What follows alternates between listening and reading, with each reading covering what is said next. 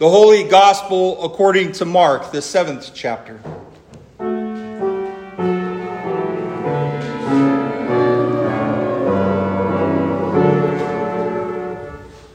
Mark writes, "Now when the Pharisees gathered to him with some of the scribes who had come from Jerusalem, they saw that some of his disciples ate with hands that were defiled, that is, unwashed.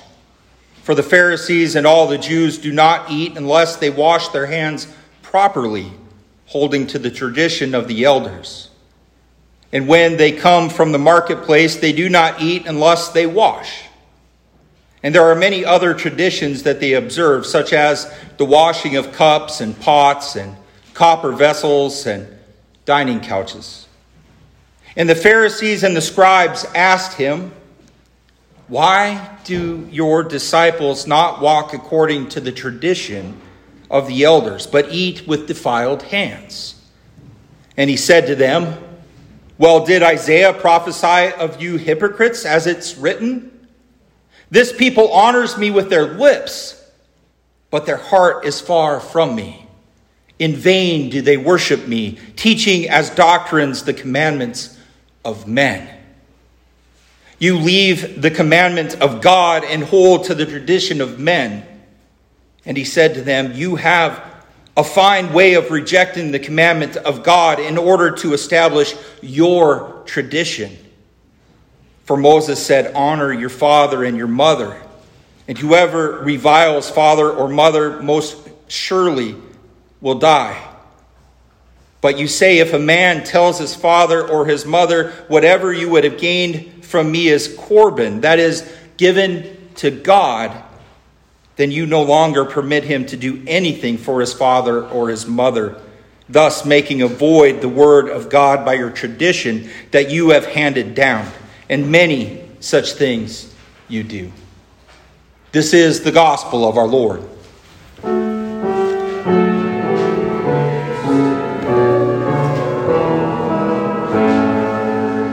Please be seated. Well, dear saints, the plot is insidious. The devil has gathered his minions and commanded them to press their one advantage: doubt. And his orders: make the children of the enemy feel satisfied when they read their Bibles, when they go to church, and when they visit the sick and the shut-ins. Make them feel good for having done something religious. In fact, suggest that they are good. And so many in the church have become satisfied with themselves when they might have been satisfied with Christ alone, in spite of themselves. Now, I'm not sure if you were trying to follow along as Joel was reading the psalm today, but I'd like to note that your hymnal omits hymn number 14. Perhaps it was too dark for the church. King David, the psalmist, he states that the Lord looks down from heaven on the children of man to see if there are any who understand, who do seek after God. He says there is none who does good, not even one.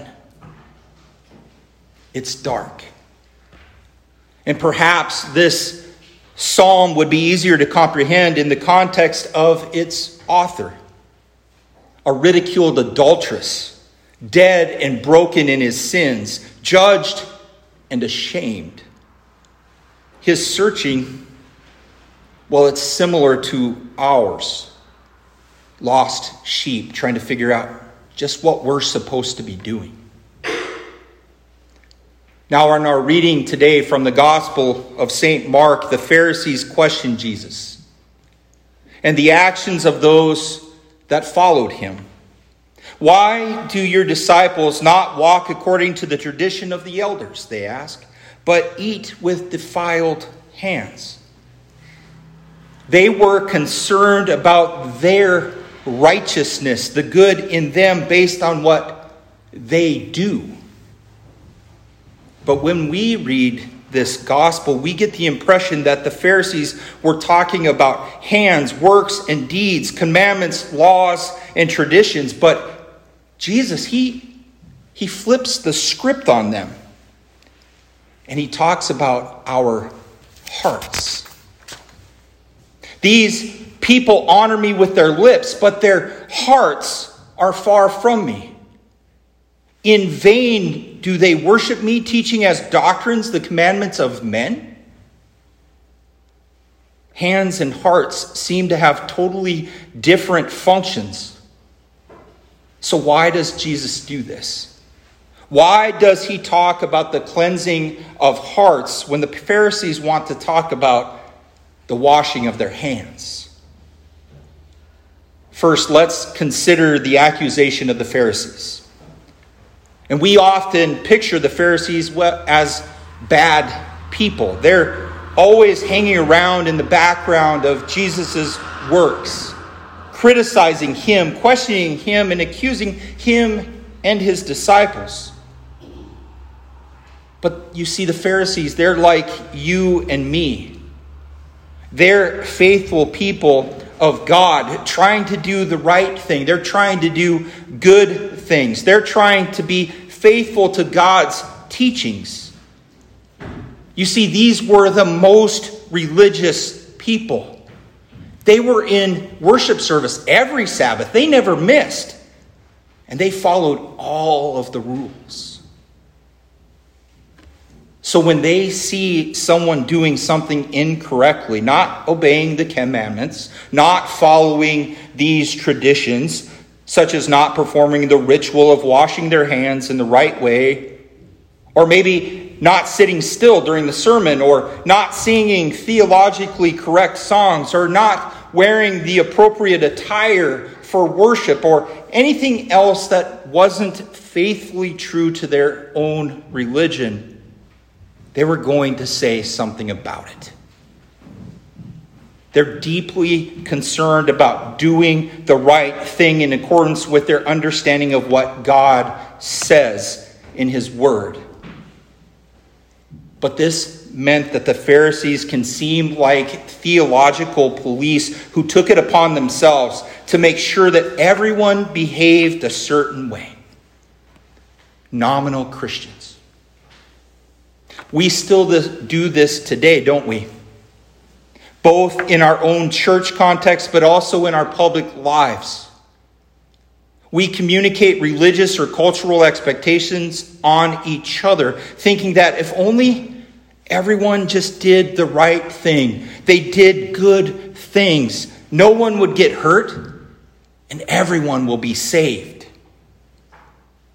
For example, the wider church has been appropriately criticized for their inaction or maybe their bad reaction to reported abuses in the church and false doctrines.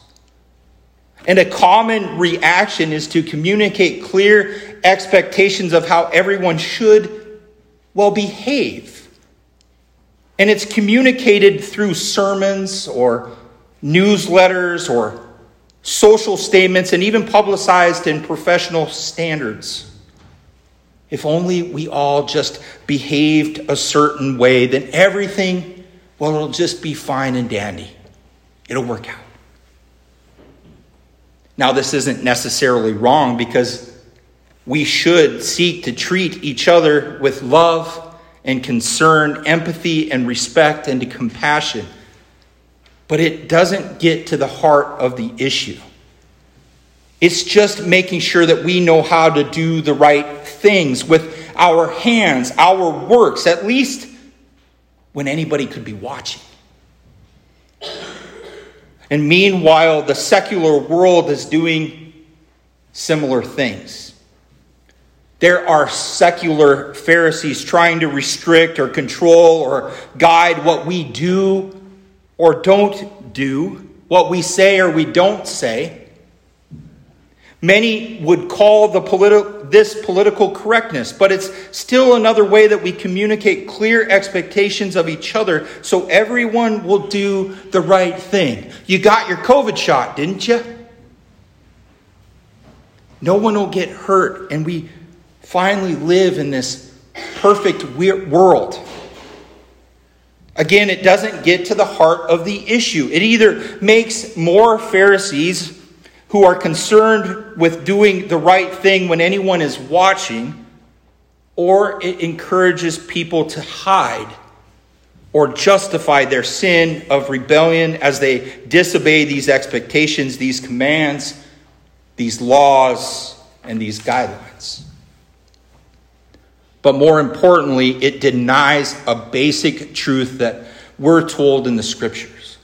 It denies the biblical teaching on original sin, which can't be controlled by laws or rules or commandments or directives or rituals, traditions or guidelines, or even political correctness.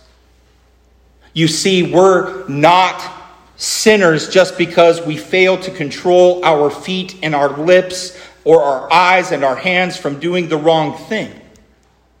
And I'm sure that you remember a couple of weeks ago, I asked the question, are we sinners because we sin, or do we sin because we are sinners? We are sinners because of what's going on in our hearts, because of the fall. We are all born with the sickness of sin, which was inherited from our original ancestors. And our outward actions are only the symptoms of a deeper disease which affects the very center of our being, our hearts. Now, when Jesus speaks about our hearts, he isn't so much talking about the fleshy muscle which repeatedly pumps blood through our veins, but he's referring to the place where our will, our motivation, our self-determination resides, and it will affect what we do and how we act. For example, if our heart is set on having just maybe one more cupcake tonight, or our hands and our mouth, they will follow what our heart feels, and will follow suit. If our heart is afraid of something or someone, our body will seek to avoid that situation or that person. If our heart trusts that the only way to get what we want is by throwing a tantrum, give me the cupcake, then our lips and our hands and other parts of our body will follow suit. If our heart is set on thinking that we are right and everyone else is wrong, that judgment will sooner or later leak out through the rolling of our eyes, our arrogant lips, and our offended body actions. You could say that the sin which we do with our hands and our lips, or any other part of our bodies, well, it's the what. But the sin behind the sin is the why. And it lies within our own hearts. For instance, if we were to apply Luther's explanation of the first commandment to any sin that we do, which is we should fear, love, and trust in God above all things. This means that we will sin with our body whenever our heart fears, loves, or trusts in anything else apart from God, even for just a moment. So let's say that you didn't like it when your parents grounded you for breaking their rules. In response, you openly criticized them behind their backs, trying to make others think badly of them. In that case, you broke the fourth commandment by not honoring your father or your mother. And you also broke the eighth commandment by bearing false witness to them. This was the what in which you did, but the why is because you may have feared losing face in front of your friends. and you'd rather your parents lose face instead of you. It could be that you're missing out on something that you love or desire, and so you're going to punish them for stopping you from getting what you want. It could also be that you trust others will now do the fighting for you, so they can convince your parents to give you just what you desire. But it also works when you don't think that you're sinning, but trying to live a holy life. Just like the Pharisees. In this case, let's say that you're trying to please your parents and will do everything possible to please them. Sounds great, doesn't it? I'm a parent. I wish that would happen. Isn't this trying to keep the fourth commandment? There's no sin in doing this, is there? Could I be a nominal Christian? But what if the motivation for doing this isn't because you fear, love, and trust in God, but because you fear your parents are going to punish you if you don't follow their rules? What if you're doing this with the hope that they will give you what you love or you desire as a reward? What if you're trusting this is the only way that you can get your parents to finally love you or to approve of you? This means we not only sin when we're doing the wrong thing, but even when we're doing the right thing for the wrong reasons. This means what's going on in our hearts is always going to give us away. But how? How does Christ know what's going on in our hearts? Well, apart from the fact that he's God and God alone can see what's truly in our heart and all of our motivations for everything that we say or do, he judges our hearts. Not so much with what goes into it, but also with what comes out of it. Now, we might think as obedient and faithful people of God, our heart is always filled with love and compassion and respect. But all someone needs to do is push our buttons or present us with some type of temptation or threaten whatever we're trusting in, and we'll soon see what comes out of our hearts. And this is why Jesus lists the things which do come out of people's hearts, our hearts, which, by the way, this isn't an exhaustive list, but it indicates that out of our selfish desires, our anxious fears, and our misplaced trust of our hearts comes all of these impure thoughts, our words, and our actions. Since our hands and lips and thoughts only do what our heart directs them to do, this means our hands and lips and thoughts betray where the motivation of our heart truly lies. And the ugly truth is in our words, our actions, and our thoughts. And they end up convincing us that our heart is in fact far from God. That's doubt. And that's the evil foe's plan. No wonder King David, when convicted of his sins, prayed, "Create in me a clean heart, O God, and renew a right spirit within me." Does that sound familiar? It's interesting to me that we confess this through our liturgy right after the offering, a work of our hands. That's a good thing, isn't it? This means that we don't have a behavior management problem in our congregation, our church, or in our society. What we have is sick and selfish hearts which need to be cleansed, made new, healed, and sanctified. The healthy don't need a doctor, but the sick do. And the work of Christ through the church is to cleanse and heal people's hearts through him, through Christ alone. Jesus didn't come to make sure that we're all behaving in just the right way.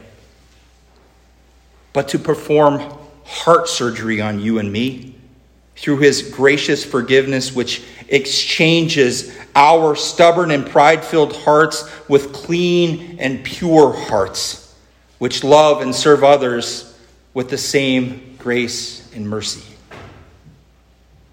How does he do that? Well, the good news is this.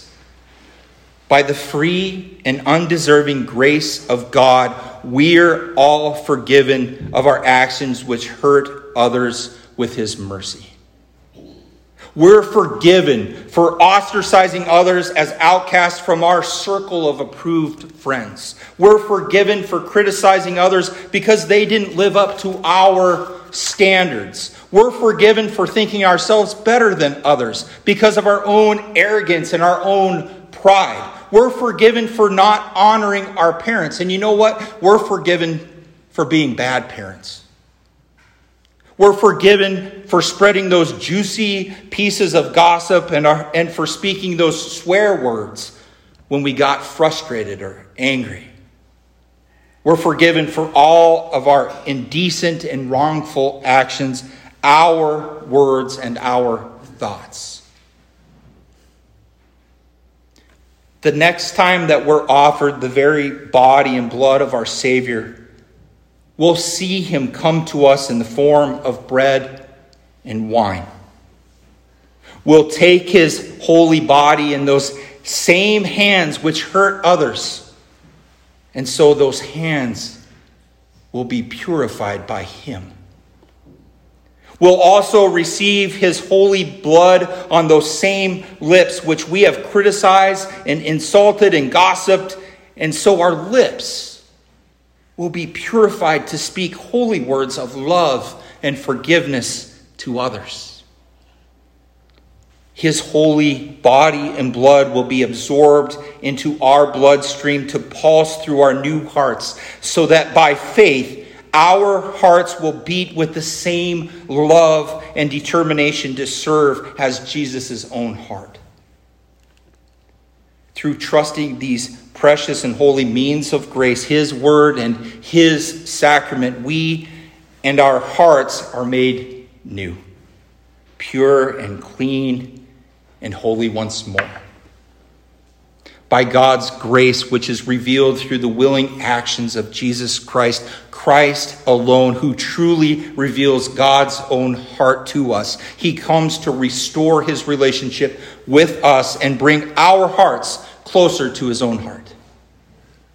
No matter how far our hearts were or are from God, only God can cleanse and create new hearts which truly do fear, love, and trust in God above all things. This mystery is profound, and I'm saying it refers to Christ and the church. The bridegroom and the bride. He gave himself up for her that he may sanctify her by the washing of water with his word.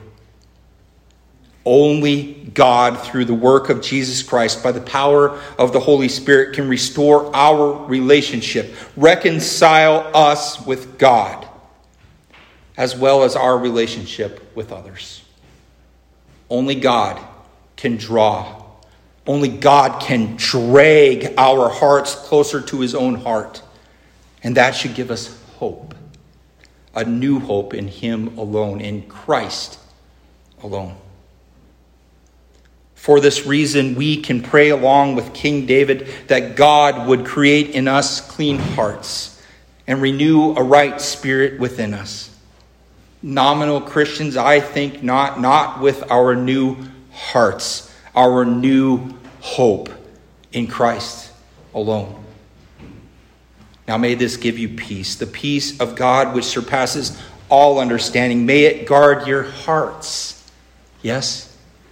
Guard your hearts and your minds through Jesus Christ our Lord. Amen.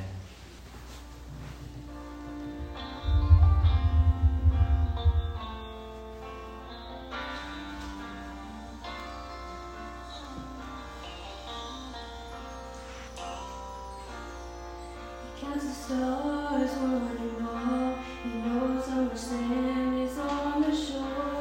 sees every sparrow that falls. He made the mountains and the seas. He's in control of everything, of all creatures great and small. He knows my name, every step that I take, every move that I make, every tear that I cry. He knows my name when I'm overwhelmed by the pain. Can't see the light of day. I know I'll be just fine, 'cause he knows my name. I don't know what tomorrow will bring. I can't tell you what's in store. I don't know a lot of things. I don't have all the answers to the questions of life, but I know in whom I have believed. He knows my name, every step that I take, every move that I make, every tear that I cry. He knows my name when I'm overwhelmed by the pain. Can't see the light of day. I know I'll be just fine, 'cause he knows my name. He knew who I was when he carried my cross. He knew that I would fail him, but he took that loss.